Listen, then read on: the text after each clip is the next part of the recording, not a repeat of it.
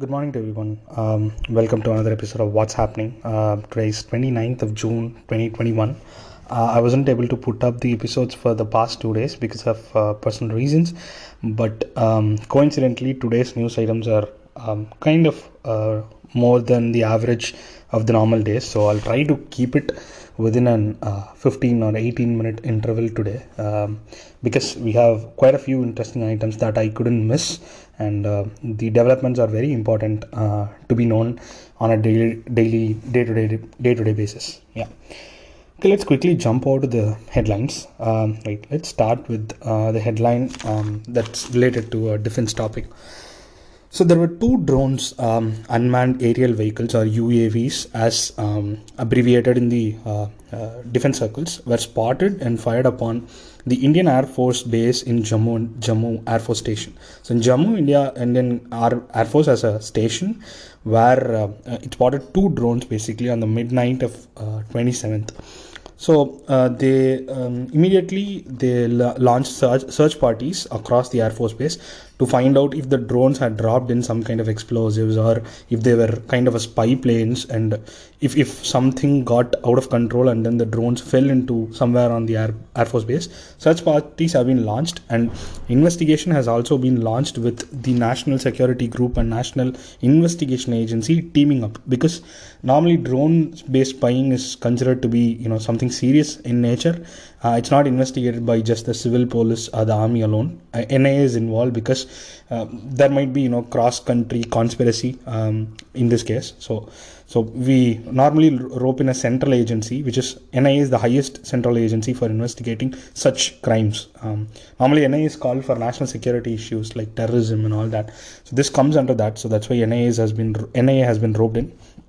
So right now they are investigating, and there is no clear indication of what the drone did or if the drone is found out inside the Air Force base. But again, this is something that the government has to be cautious about going forward, because use of drones has become a bit common, and civilians also use drones. So civilian drones are a problem, and defense drones are even more of a problem. Right. Let's go to the next news. Next news is something that's good. The Finance Minister Nirmala Sitharaman has announced one more list of funds or list of activities that is regarding loans to small and medium industries and ramping up the healthcare infrastructure. The government has allocated its next set of budget for it. This comes especially after the second COVID wave that is largely receding all over the country. The plan of this particular funds include credit for specific sectors such as tourism and small and medium industries, which are highly affected in this COVID, both first and second wave, and investments which are required on the healthcare front, which seems to have worsened the COVID second wave, or lack of healthcare infrastructure. Two major points to note here would be fresh loans would be granted to over 11,000 tourism agents in the country to shore up their work and bring in more tourists, and that's how you can ramp up the economy of that area, as well as those tourism agents. And visitors, around 5 lakh visitors who want to tour India after a certain date will be granted a free visa. No visa charges would be there. So we are trying to ramp up tourism and bring it back to pre-COVID levels. Next point would be around 15,000 crore has been earmarked for augmenting pediatric care, and also oxygen and other drug manufacturing funds also have been included in this 15k crores, so that the next wave we can hopefully get over the next wave with a very, very lesser margin of people being affected when compared to the second wave. So that's kind of a welcome announcement. Right, now let's get to the vaccine related news. I have around 3 generally medical and COVID related news, and then we'll go to the other news items. So today we don't have much of an international news item except one, but we'll quickly go these news items first. So the Oxford Vaccine Group, which is the one that's manufacturing AstraZeneca vaccine, have actually told that a gap of 10 months between the doses seems to increase the antibody count. So antibodies basically is those that your immune system produces to fight against the COVID virus, right? So when you increase the dosage gap, right now the dosage in India is around 8 to 12 weeks. That's like 3 months. So if you take the first shot of Covishield today, you will have to take it 3 months from now. So what the Oxford Vaccine Group studied was whether increasing this particular interval is it advantageous, and yes, it has been found to be advantageous. What the vaccine group did was it increased the dosage gap to 15 to 25 weeks for volunteers. It tested two sets of volunteers, one with 8 to 12 gap week and the other with a 15 to 25 week gap, and it has found that the antibodies for the 15 to 25 gap has been found to be twice that of those for 8 to 12 week. So that is the conclusion. So if you're going to increase it to 10 month rather than 5 months, then it's going to be even more. That is the 4 times the antibody count. It's going to be there for the increased interval. So this now seems to be more scientific, because last week the government got a criticism that it is doing this just to manage the shortage of vaccine supply. But now, apart from that reason as well, it has been found to be more beneficial in terms of the antibody count as well. So yeah, I think government will officially now try to increase the gap as well, which gives a double advantage in this particular case. The next news item is regarding production of a drug, not a vaccine, it's a drug. So the drug is called 2-deoxy-D-glucose that has been actually formulated by the DRDO. So it was found to be promising to provide as a treatment with other drugs, like what people call it as an adjunct drug, apart from other antibiotics that are given during the COVID treatment. Inclusion of the 2-DG drug, that is how it's called commercially, 2-DG drug has found to be very beneficial, and it has reduced the severity of COVID during the treatment itself in ICU. So this has been approved to be produced by Dr. Reddy's laboratory, and the MRP is pegged at 990 rupees, and it will be made at a lesser rate, available to the lesser rate to the government institutions, but to the private hospitals it will be 990. And I think the government will officially give a notification to include this drug in the COVID treatment regime. The next news would be regarding the vaccination numbers in India. So India right now has vaccinated 323.64 million people, which is actually a little higher than what has been vaccinated on the US in terms of absolute numbers. But if you look at the relative numbers, right, it's kind of concerning again, because if you see US, over 46% of the population has been completely vaccinated, and number of people who got the first shot alone is less. But in India, the case is exactly different. Around 21% have got the first shot alone, and the number of people who are vaccinated fully are just 4%. So compare this with the US, 46% have been fully vaccinated in US, only 4% have been vaccinated in India, which has more population than US as well. So that is a cause for concern. So India has to again look at the relative numbers also while vaccinating, rather than looking at only absolute numbers.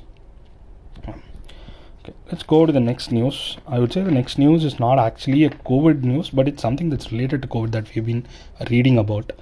We have seen a disease that's called mucormycosis, or more commonly known as black fungus.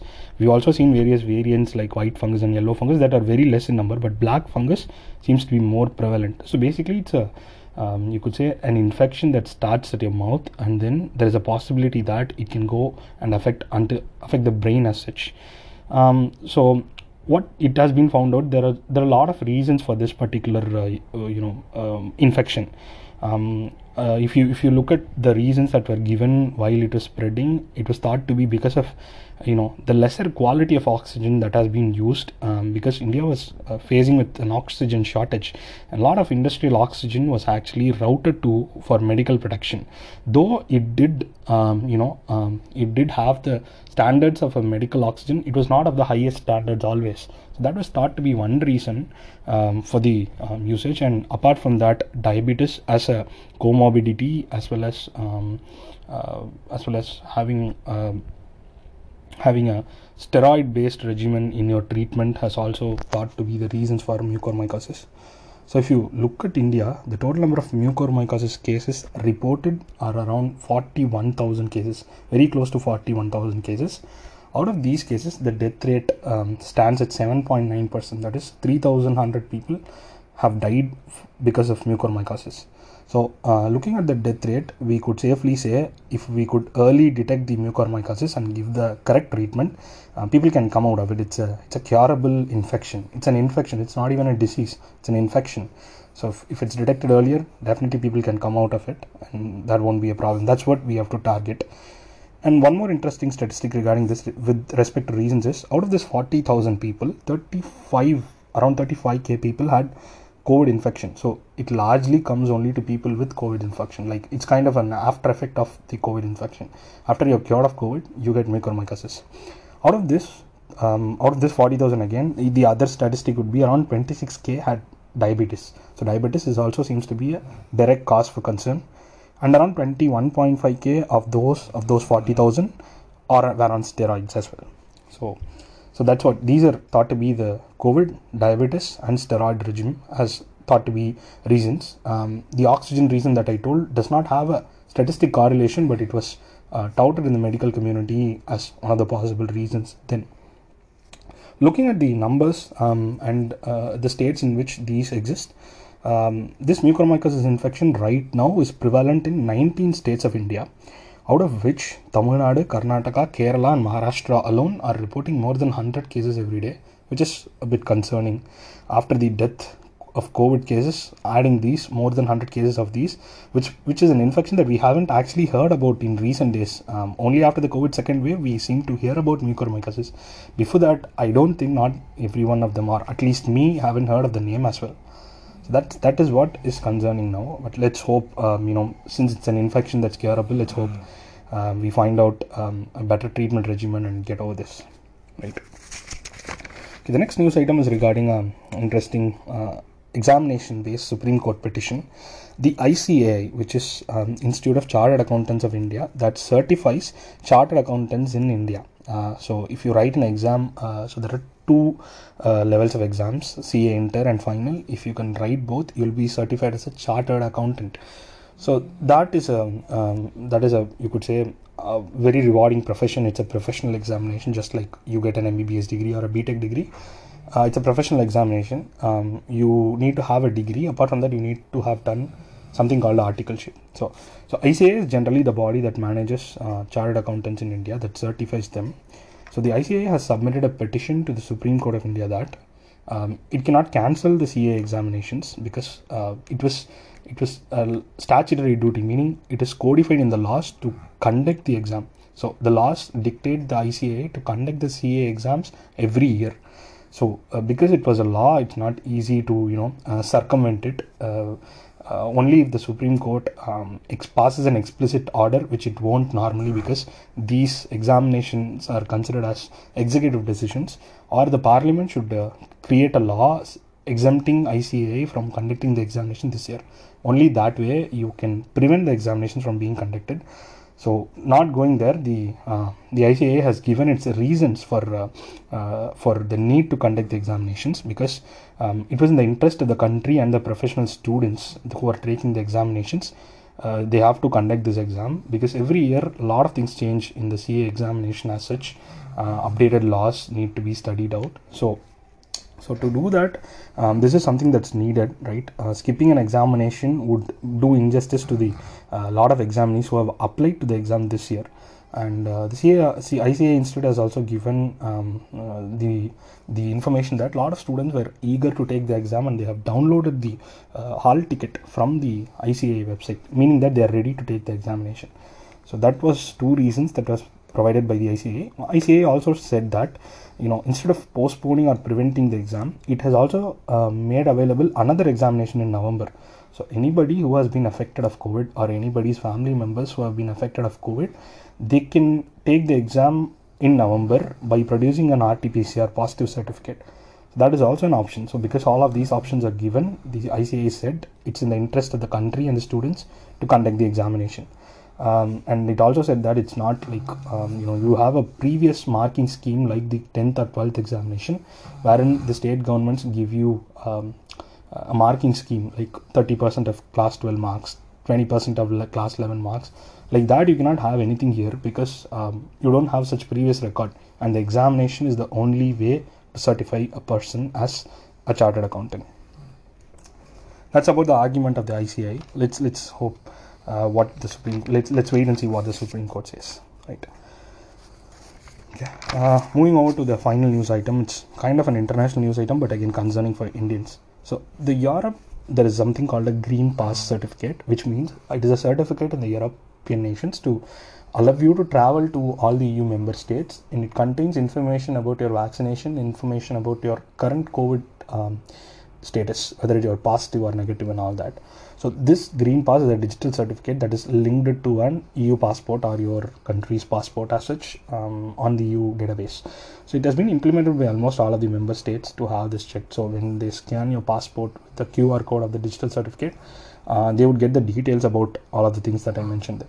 So this Green Pass list has a specified vaccination list of vaccines that are approved in order for you to get a Green Pass. Like if you have that vaccine, right, 2 doses of that vaccine or 1 dose as the vaccine dictates, you will get a Green Pass.